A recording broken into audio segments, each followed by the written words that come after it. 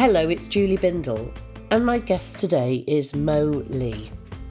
I remember looking down at my bedding and there was blood on the bedding and the sheets. I was lucky, so lucky to be alive. I felt so lucky to be alive. Mo is a retired art teacher, a brilliant artist, an author, and it turned out that we lived in Leeds in 1980 at the same time. She was approaching her 21st birthday and I was approaching my 18th birthday, and we lived within metres of each other. Mo is a survivor of an attack by Peter Sutcliffe, dubbed by the press as the Yorkshire Ripper, who, when he was eventually convicted in January 1981, he had murdered 13 women and left 7 others for dead. Sutcliffe was never ever charged with or convicted of the horrendous attack on Mo Lee, but police did eventually accept that he was her attacker. In this interview, we talk about our parallel lives, about how different we were as young women. I was still a teenager. She was about to reach the age of 21. At the time that Sutcliffe was stalking the streets of West Yorkshire and elsewhere in the north of England, terrorising women and unlifting a stone under which the worst kind of misogyny would creep out and then flood the entire country. And that misogyny was exacerbated by the press reporting of the so-called Yorkshire Ripper murders and the disastrous failed police inquiry. Misogyny underpinned both the press and the policing, and of course meant that women were effectively told there was a curfew on us at night in the years where the police could not catch this man because they were looking in different directions. Here's Mo. I was born and raised in working class Liverpool, and the misogyny was massive then. It was like, that was normal. That felt normal to me. I had 2 older brothers, and as the youngest girl with these 2 brothers, I watched them and I thought, well, why are they getting all these privileges? I'm having to do the washing, the ironing, the cleaning, the cooking, the shopping as I'm getting older. Why are they not doing that? Why are they having all this free time? So I became quite a tomboy, and I thought, well, I'm not going to be told what to do. And I was a little bit rebellious, but my dad was not. He's still alive, but he was heavy-handed. Let's leave it there. And then, it was not a comfortable life. I lived in fear at home. Yeah. Unfortunately, my escape was my little box room. We had a 3-bed semi, which my dad was ever so proud of.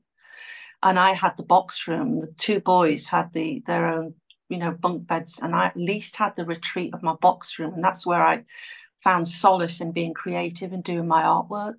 But the house was ruled by fear. The house was definitely ruled by fear. And when I walked out of the house, my fear was continued. As you walk down the street, you could be attacked there were gangs, there was, everyone was fighting, and football chucked at you or kicked at you, stones being thrown at you. It was really quite grim, but that was normal to me. You were just a girl, you weren't important, and if someone fancied having a go at you, they would. It was like, what? That. And so, at school, everyone was fighting. There was always a cock of a school. There were gangs. There was, don't wait at the bus stop because the gangs from this school will come and get you, and all of that. So, I did enjoy parts of my childhood, but that was the kind of overarching fear that I was very used to living under. And then as an art student, that gave me the liberation of leaving Liverpool and getting out of that. And I did apply to Goldsmiths. Only 2 people from the School of Art in Liverpool were allowed to go and be interviewed at Goldsmiths because it's such a prestigious fine art degree. And I didn't get in, but my friend got in. So I got, my second choice was Leeds because that was considered at the time very avant-garde. And there Mhm. was a lot of kind of, it looked adventurous. So I that's how I remember the art got students in Leeds. Leeds. They were very, Yeah, very well turned out. They were yeah. always quite striking. You couldn't Mm, miss one of the art mm, students mm. walking around town or walking Yeah, around Headingley, which is where I yeah, live. yeah. So that was me. I became part of that world and, wore a lot of black. And I really liked dressing androgynous, and the androgyny really appealed to me. So Right. you'd wear like builders jackets and big boots. Everyone had Dr. Martin shoes. That was compulsory, and you could wear them forever and ever because they were really made extremely well, and trousers. And I wasn't a kind of punk kitten. I was a kind of androgynous, not very exciting looking, downtrodden punk. But you didn't want to dress up, unless you were an elaborate punk and you had all your hair coloured. I did colour my hair bright yellow at one point. It was all cut short, bleached till it was nearly white, with all these beautiful acid yellow tips. I looked like a dandelion. I thought it was glorious, Brilliant. and that was just so celebratory. You could reinvent yourself in Leeds. But Yeah, one thing is for sure, in yeah, 1980, in mm, October, you were attacked. In November, I was followed. In during the time building up to that, because I'd only been in Leeds not long at all, a matter mm. of weeks, we would have breathed the same air at some stage. Yeah. I'm We would pretty have been in the sure. same vicinity. Yeah, if we maybe stood at the bar next to each other, I'm sure. Okay, so look, please tell us Okay, what happened to you um, right. in October when you were walking home. Have you were organising your 21st birthday party, weren't Yeah, you? so I went out on my own. It was a Saturday night. My boyfriend at the time was down in London on a campaign for nuclear disarmament march. So it was unusual that I was on my own, but a pretty independent person. I thought, right, I'm going to go out and meet my art student friends in Headingley, because we need to plan a bit of a 21st birthday party, which would have been coming up in a few days' time. So I went into town and then walked up to the student area, and I met my friends in the Little Park pub, and we had a few beers, and we hatched a kind of measly plan to do something jolly, which probably involved like going to the pub and then followed up by a curry. That would be, at the Perfect corner night, at the perfect corner evening. calf. Yeah. The But at corner least calf, the corner yeah. calf. Oh, the I mushroom remember bhajis was something. the shimla curry, the peppers, the Yeah. red peppers. Oh, it was The gorgeous. corner calf, that was the best Yeah. Murray Yeah. imaginable. Yeah. So Oh, and we the chapatis were there just was floated off the table. it Oh, was the memories. beautiful. Plastic tablecloths, fluorescent lighting, but fabulous food. It And I really was. remember Gita. I remember Gita Oh, who do ran the you? place. Oh, Yeah. wow. Yeah. Anyway, that would have been a treat. And it wasn't Yes. expensive, but it was a wonderful place to go. So we Yeah. planned that. Decided to get home early because the curfew was happening, and even Margaret Thatcher, the Prime Minister at the time, was suggesting that women should not go out alone because there's this serial killer. So I thought, well, at least I can get home early. And I had put a couple of beers, 2 tins of Pilsner lager in my fridge so that if I wanted to carry on having a drink, I could watch late night telly and go to bed. So at least if I got home about 9, 10 o'clock, I'd be all right. So that was the plan. So my friends were saying, right, we'll walk you through, we'll walk you through the university. I'm like, no, don't be daft. It's fine. It's not that late. It was about 9:45. Are you sure? Are you sure? I was like, oh, for God's sake, I'm sick of this. Yes, I'm going. So off I walked on my own, side of Woodhouse, at the park rather, through the university, which was quiet, unusually quiet. And I thought, gosh, everyone's taking this curfew very, very seriously. And so I thought, well, I'll just get a move on. I can get an earlier bus, maybe than the one I was planning to get. So I thought I'll take a shortcut once I left the university grounds with the clock tower on my left. and there was a church ahead of me. And I thought I can cut through to Woodhouse Lane. So I took a right, went down the road, noticed there was a light out. I thought, well, I can't turn back. I'm going to waste time if I turn back on my route. So I carried on walking down this poorly lit road. And then I heard this voice calling me from behind. Hey, you, hi. Really, really friendly, really chirpy, chippy, and soft spoken. And I thought, it must be someone I know. Well, they're going to waste my time. But I need to, maybe they're lost. I don't know. So I turned around and walked towards this young man who was about my height, about 5'7". And it was dark, but the street lights ahead, I could see his face. He had dark eyes and dark hair, and he wanted to engage in conversation. But he was holding himself really strangely in an awkward kind of slant, and he was holding one arm around his waist. And I looked at him and I thought, I don't recognize you. I've never seen you in my life before. So I just said, I'm sorry, bye. And then turned. And as I turned, I sensed the fear. What am I doing? Where the hell am I? What? So I started to walk briskly, and then I could hear his footsteps behind me. And then I thought, I gotta run, I got to get to the main road. So I started to run, and as I ran, his footsteps behind me got quicker and quicker and quicker, and I could hear them really close. And the next thing, I felt this massive whack, thud, bang to the top of my head. And I just saw the pavement coming straight up towards me, and I blanked out. So fortunately, unbeknownst to me at the time, I was on the floor and he was stood over me. Apparently, I let out a scream as I fell, which I don't remember. And two students were walking across the top of the road, and it stopped them.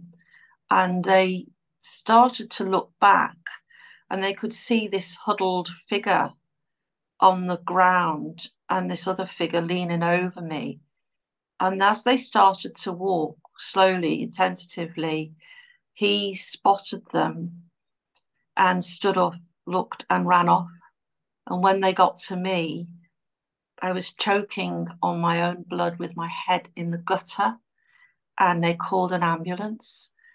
But the nearest phone was in a booth where they had security guards that held a barrier up to allow people in and out of the university, and he didn't take them seriously because he thought they were just students mucking about. After a lot of explaining, he did give them the phone, and they phoned the ambulance, and I was transported to St. James's Hospital.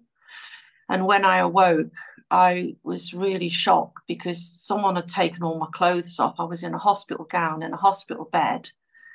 And I'm like, what the heck am I doing here? So I tried to get up, thinking that my shoes and clothes would be in the cabinet because I've been in hospital before next to me. And I could not move my body at all. And my head felt like a lead weight. And a nurse came out in this kind of low lit ward, and I'm trying to explain through this gagging because I didn't realize the injuries, and she just injected me in the backside, and I woke up the next morning, and apparently I'd suffered from a very badly fractured skull, a fractured cheekbone, a very bad cut to my left eye. I could only see out of one eye very well. I had a birth defect in the other, so my eyesight was blurred. And my jaw had been completely cracked open and split apart. So that's why I couldn't talk, because I couldn't move my jaw. And I had blood-stained hair. And I remember looking down at my bedding, and there was blood on the bedding and the sheets. And that was it. It was a journey of very slow recovery after that. But I was lucky, so lucky to be alive. I felt so lucky to be alive. How long did you stay in hospital for? Well, they wanted me out pretty quickly, but they had to stop after all the swelling of the face and the bruising. They couldn't operate until that had calmed down. So that was 3 days in. And then I went on my birthday, my 21st birthday, into intensive care for them to crack the jaw back into place and wire all my teeth together. So I left after about 10 days. Did you remember what had happened to you with the attack, or did somebody have to explain to you when you fully came round to consciousness? It took quite a while. It took days for me to really understand what had happened. I remembered talking to this chap, and I remembered falling to the floor. But between that and ending waking up in hospital, I don't remember anything. And I've often wondered whether it was just a mechanism of self-defense not to remember what what happened during that time before I was rescued. Um, and so that was why I couldn't quite understand what had happened or how it had happened or who could have done such a thing. And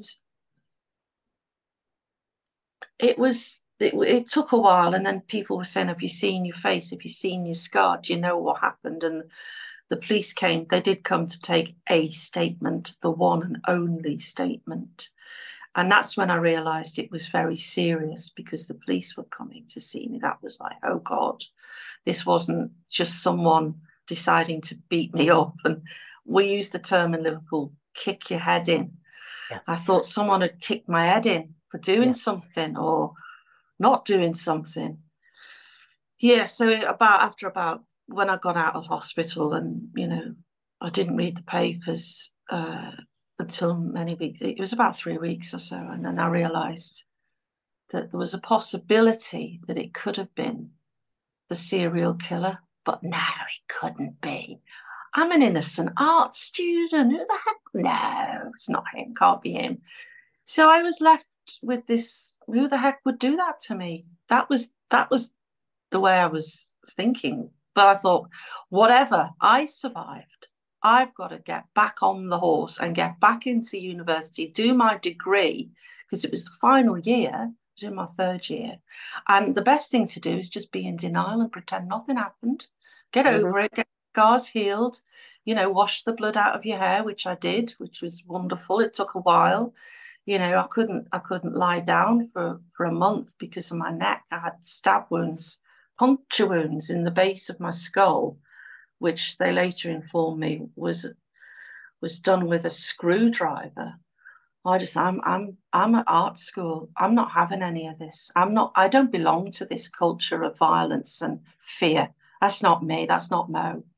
So I kind of buried it, and it served me well to a certain extent.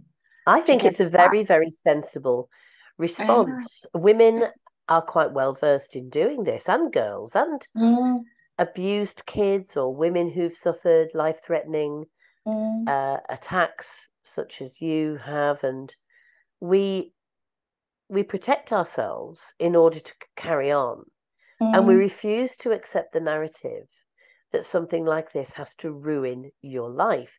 And this is, to me, what feminist resistance is. No, we will not let you ruin my life.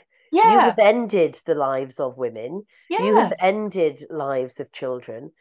I'm not one of them, and I will not have it. I was not going to be beaten. I was not going to be battered and left beaten. I was absolutely not.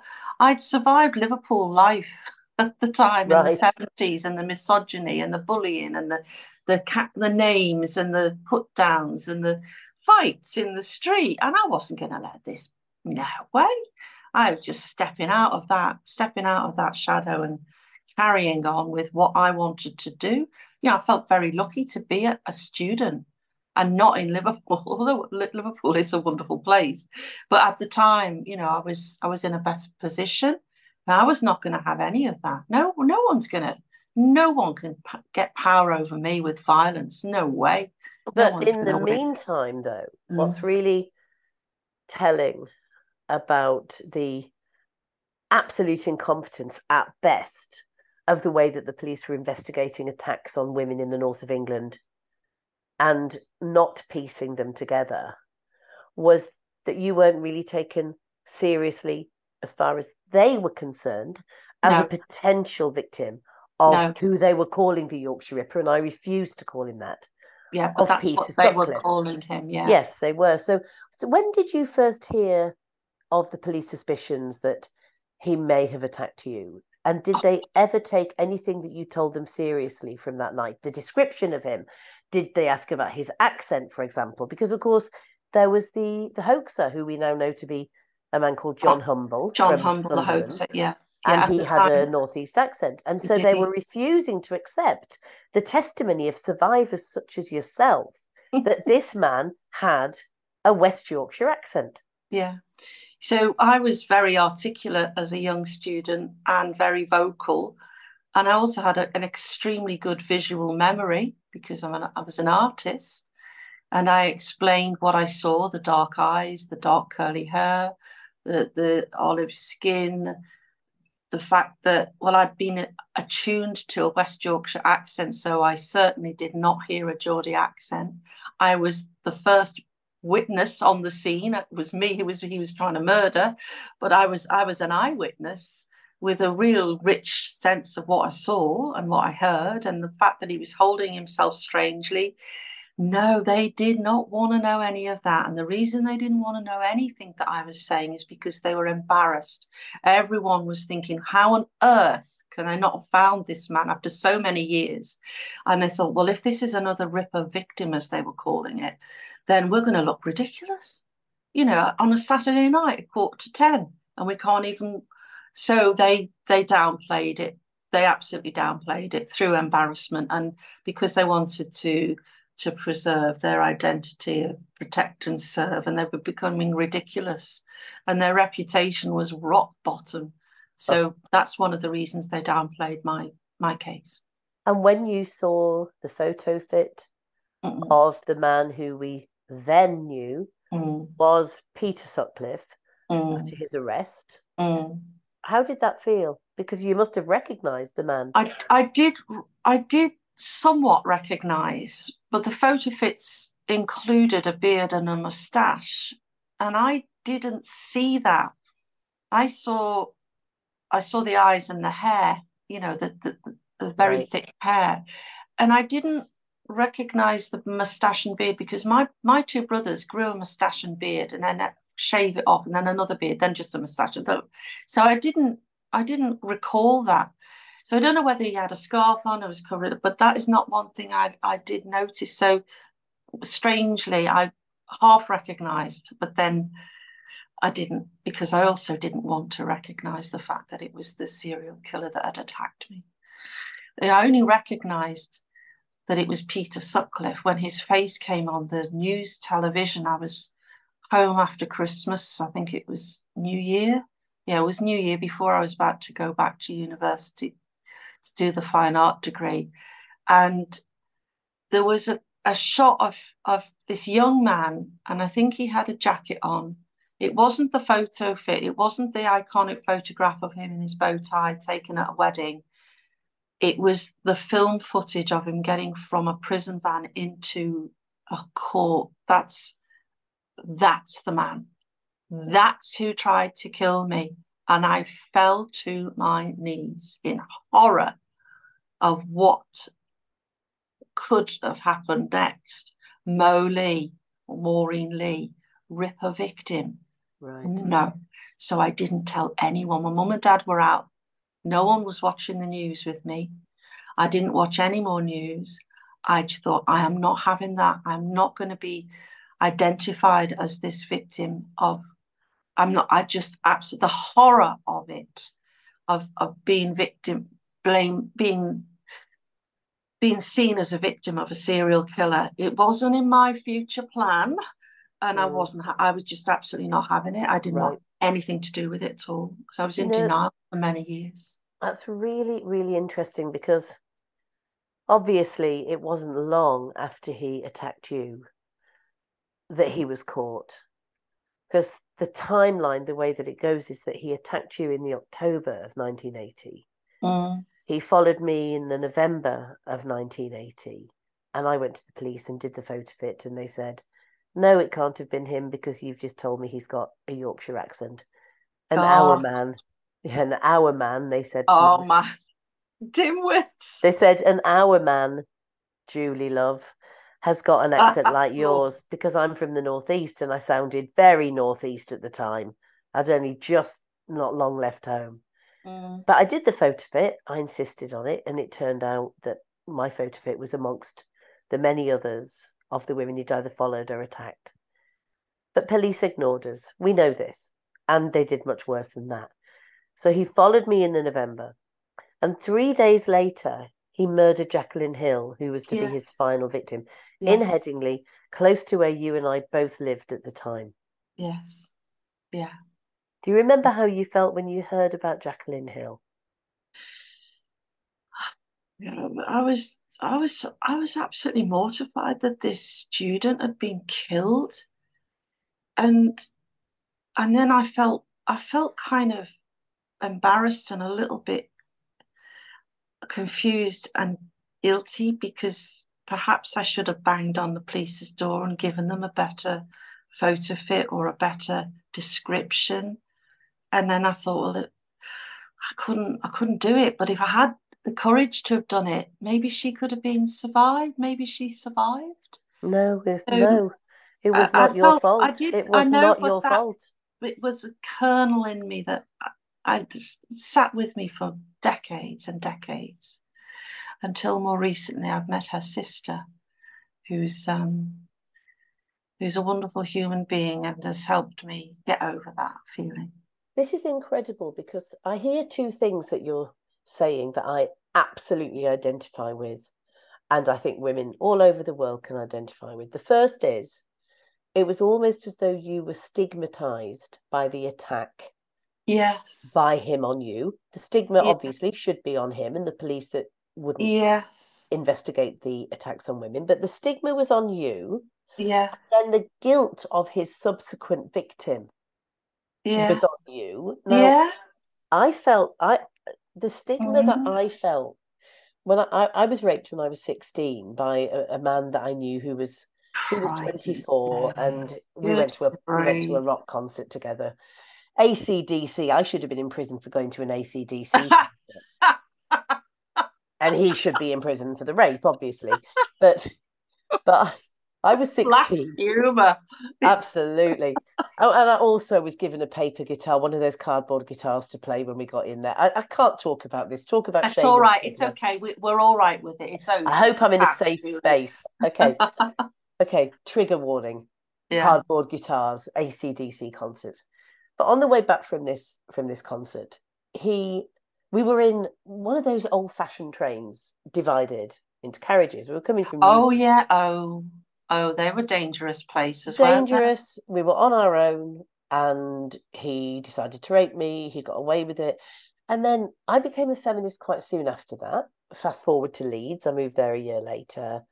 Fast forward to this serial killer stalking the streets and the misogyny that was unveiled. And Mm, I was already in a feminist group where we were making sense of what men did to women and why they got away with it, and the mm. misogyny of the so-called Ripper investigation.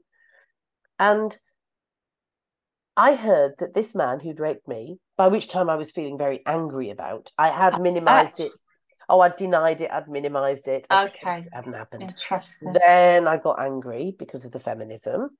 Yeah. And then I heard that he had seriously sexually assaulted his niece.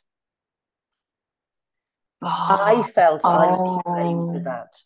I felt I was to blame for that because I Oh. hadn't reported him to the police. It Oh didn't dear. occur to me that who was to blame for it was first the rapist, secondly, the police that tell us that if we report rapes, we'll be splashed all over the newspapers because we barely even had Yes. anonymity then. The Yeah. culture that was so misogynistic that it encouraged men and Mm, actually actively forgave men for sexual violence. No, no, no. I was to blame. mm, mm. So we're Yeah. talking about similar things, aren't we here? We are that the parallel is very deeply unsettling, but we felt that we couldn't talk. We felt gagged, because if you explain to anyone and verbalize it and make things very concrete, and then it's written, it turns from thoughts to words to writing to the media, the hype. Mm. You're I felt, and you'd obviously felt, that you're kind of making a trap for yourself, That's right. weirdly, That's right. because that was you just, if you were going to be believed, then they would sensationalize you and stereotype you. A And weird culture. well, it was, and also at the time that I was raped, we're talking about towards the end of the 70s. We're talking about no anonymity for women that reported rape, a culture that just actively encouraged men to sexually assault. We had Benny Hill on the telly, Oh, literally making. Benny Hill. Oh I my mean that God. that normalised the worst of male It behaviour, really did and it normalize. reflected the worst of male behaviour. Yeah. But then at the same time, we've Mm. got the stigma that we both felt with our various atrocities we went through with male violence. Because, and this is I'm not putting words in your mouth, this is my view on it. Women that were raped were seen as complicit, filthy slags, no better than they ought to be, even if we were 16-year-old virgins, no better than we ought to be. And I don't use the term virgin, I'm talking about newspaper or misogynistic terminology. Well, that's absolutely true. But also You were. Sutcliffe's victims were seen as filthy slags out Mm, on the street, no mm, better than there ought to be, yeah. prostituting, not Yeah. looking after their kids. Why would either you or I?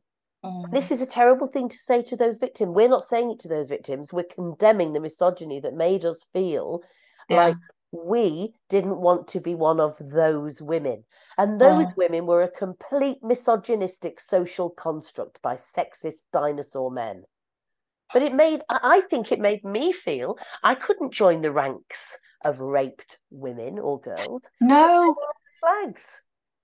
that's fascinating because as soon as you say it and admit it, and no matter how innocent you were, you always felt guilty, tarnished.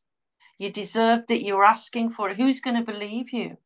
Who's going to believe you? And if you're serious, you know how serious an accusation this is, don't you? Like, well, yeah, but there was always that positioning that you were the slag, the tart. Well, fucking hell, Yeah. how low was your dress? How short was your skirt? Were you wearing stilettos? And what, asking questions about what you're wearing. Did you have makeup on?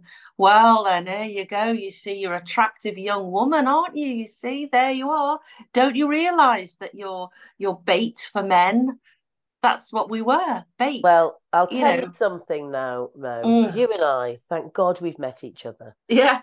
Because what we're going to do now in the next section of this fantastic conversation Mm. is talk about anger, resistance, and how some incredible art and activism can come out of the worst things that happen to women. And I want to Yeah. ask you about your art, about your work, and about Yeah. how much of that is informed by traumatic experience and by resisting the narrative of victimhood.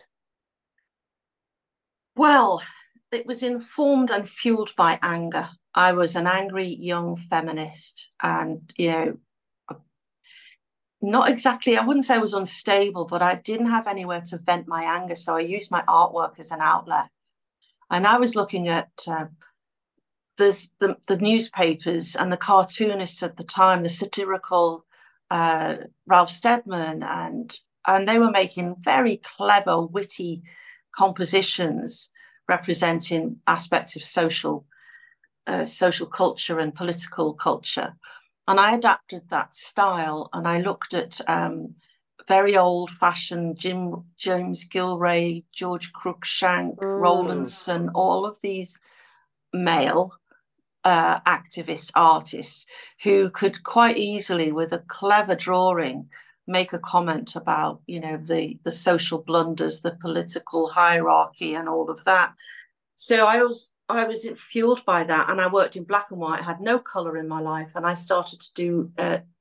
I made one picture of a screaming, genderless being clutching the walls of high-rise flats because you couldn't walk the streets. You could not walk Wow. the streets. If you were walking the streets, you were in danger. And this creature's looking down in horror, this kind of cartoony, weird figure. So that was one thing that I did before I was attacked. And after I was attacked, I started to draw the way that I felt, which included the crouched, again, genderless human being, thin, because I became very thin because I couldn't eat, crouched on the floor in a prison cell. I felt imprisoned by my anger and my fear and grief all rolled into one. And I did massive pen and ink drawings of social commentary about the police who are represented as pigs and missing the point completely, looking at each other but not looking at what was right in their face. And I also made the most powerful picture when they caught Sutcliffe and the baying to bring back capital punishment, bring back hanging, hang the bastard, hang the bastard. You could hear on the TV screens of the news, kill him, kill him, kill him, kill him. Violent, violent, violent reactions. So I drew this etching of a hangman's structure, like the one you draw when you play hangman's words, with a noose down it, and in the neck of the noose was Sutcliffe, and I drew myself pulling the noose tighter around him while he was about to put his hands down the throat of another victim and hit her over the head with a hammer. So caught in the act, and it created a triangle with the rope, me pulling him off one end through the noose and him attacking a woman, because who the hell has the right to kill this person, this human being? And I thought, well, I'm so angry, I would happily pull that rope and kill him. So this became a very powerful image. Right. And at the same time, presumably this is a form of therapy that you're working out the pain and the turmoil and the trauma, which must have been significant. But you were functioning, and you were highly functioning. I was highly functioning, but if I didn't do the drawings, I don't think I would have been highly functioning. I'd do these drawings and my friends would look in horror. They were all painting different kinds of work, let me say. And when I arrived at art school, I was really good at making beautiful, exquisite, detailed drawings of natural forms. But that was not how I was feeling. And my degrees show it was full of hospital wards and broken bones and people crouching and hiding in these darkened interiors. The whole show had about 16 pictures and etchings and drawings of the way that I felt. But I'm stood in front of the camera smiling, wearing a pink blouse or something. It was like weird. Talk of cheese. Happy, because I am a happy person, naturally happy person, always cracking a joke, and then these dark, satirical, deeply sinister images that were part of me and became part of me after I was attacked. But I think because of the working class and misogynistic background that I was brought up in, the anger finally came out, as a 21-year-old woman. And I was doing a lot of those drawings with my mouth wired up. I couldn't speak, but I could draw how I felt. That is incredible. I just made a podcast series about an unsolved murder at the time for 30 years of a child called Nikki Allen in Sunderland. And the police had monumentally messed up that investigation also. She was murdered in 1992. They got the wrong man. He was acquitted, thankfully. And the mother, Sharon Henderson, fought for justice, which she finally got when David Boyd, who murdered her daughter, who the police had overlooked, a convicted child sex offender who lived 3 doors down from where Nikki went missing, was sent to prison for life in May this year. So one of the things that really struck me, I've known Sharon Henderson very well for a number of years. I first wrote about it back in 2006. Yeah. And interestingly, the man that prosecuted John Humble, the so-called Ripper hoaxer. Oh, yes. He was also on the he was the KC, the lead barrister who convicted David Boyd for Nikki Allen's murder. And I thought I knew Sharon Henderson very well, as far as you could, with the relationship we had as a journalist and a campaigner. But I didn't know till after we'd finished making the podcast that because she'd had a life of abuse as a child. She had a life in care. Then she Mm, had four girls, four children by the age of 25 when 7-year-old Nikki was murdered. I had mm. no idea that Sharon at that time was totally 100% illiterate. She could not read a word and she could not write a word. Oh, wow. And she taught herself how to do that so she could write letters to the Queen, to her MP, to the Prime Minister, to Mm, newspapers mm, about her daughter's unsolved case. And mm. I'm seeing a parallel here in a way. It's sort of like you've got your jaw completely wired up Yeah, and you can't yeah. speak. Gagged, yeah. Sharon wants to write a letter to get Mm, her anger and mm. feelings out about the fact that the police messed up this case and she still doesn't have justice. And she has to teach herself this skill that nobody else had taught her. Wow. I mean, the restrictions and the restraints that women carry around, and yet we break through these barriers in Yes, order to fight against it, don't yes, we? yes, absolutely. You can't keep a good Scouser down, that's for sure. You know, at least that part of Liverpool culture was very empowering, despite what else was going on. And my mum would not take any rubbish from anyone. No. She knew right from wrong and she would say so. But she did it quietly but poignantly, and the point where you would be like, okay, you've overreached the mark, you've overstepped the mark. So my mum was very she wasn't shouty, she's a very quiet woman, but if you did wrong, you knew you'd done it just by one look. And it was, yeah, the quiet look, isn't it? That can I be know much that more one. powerful than the screaming, banging, fist banging things that the blokes did, turn the bloody dining room table over while because you're upset that the news isn't on in time or your meal isn't on the table. I'm going off on a tangent, but my background it was not calm. But drawing is Yeah. calming. Writing is calming. Writing, all you can hear is the pen on paper. Drawing, all you can hear is the pencil on the cartridge paper. These are quiet things to do, but what they produce can be very, very powerful. So my Yes. voice was a visual world, and that other lady, she managed to articulate her anger through her campaigning letters. That's remarkable. And if you're told to shut up all the time as a woman, well, you're going to find another way to make your message heard, aren't you? Well, this is the joy of feminism, isn't it? Because we give each other a collective voice. So when one of us can't speak, the other one speaks on our behalf. Yes. And then we speak as a group. And there are so many women that whose lives were curtailed and affected, and some were Mm, ended, of course, mm, by Sutcliffe.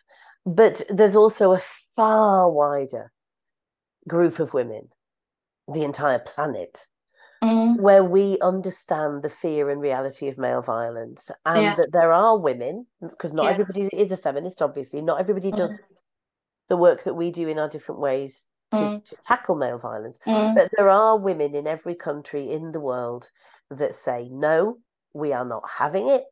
We will stop these men from doing it. They are not entitled to do it. And women do not deserve this, and women deserve better. Is that the way that you see your art? And in your teaching career, is that a message, whether implicit or explicit, that you pass on to your students or your colleagues?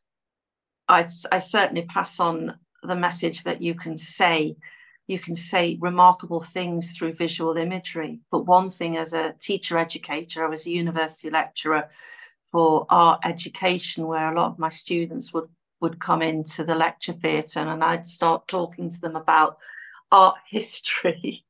And I would start the lecture off. So, hands up, how many artists you know? And you've got Picasso, Dali, Henry Moore, and going on. I said, right, that's quite enough now.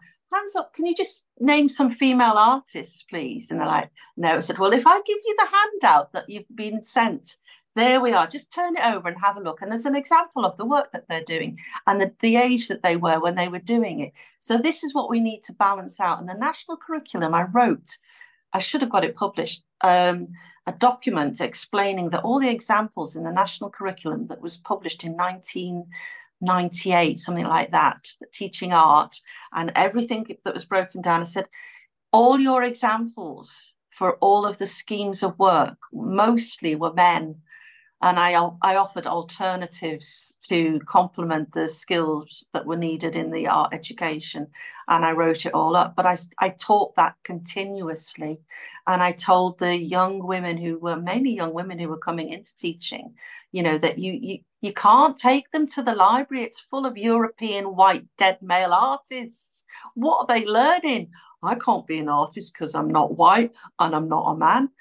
Like, just stop it now. And I was very, very insistent on claiming that, you cannot continue to work in this European style of what great artists are. This is a nonsense.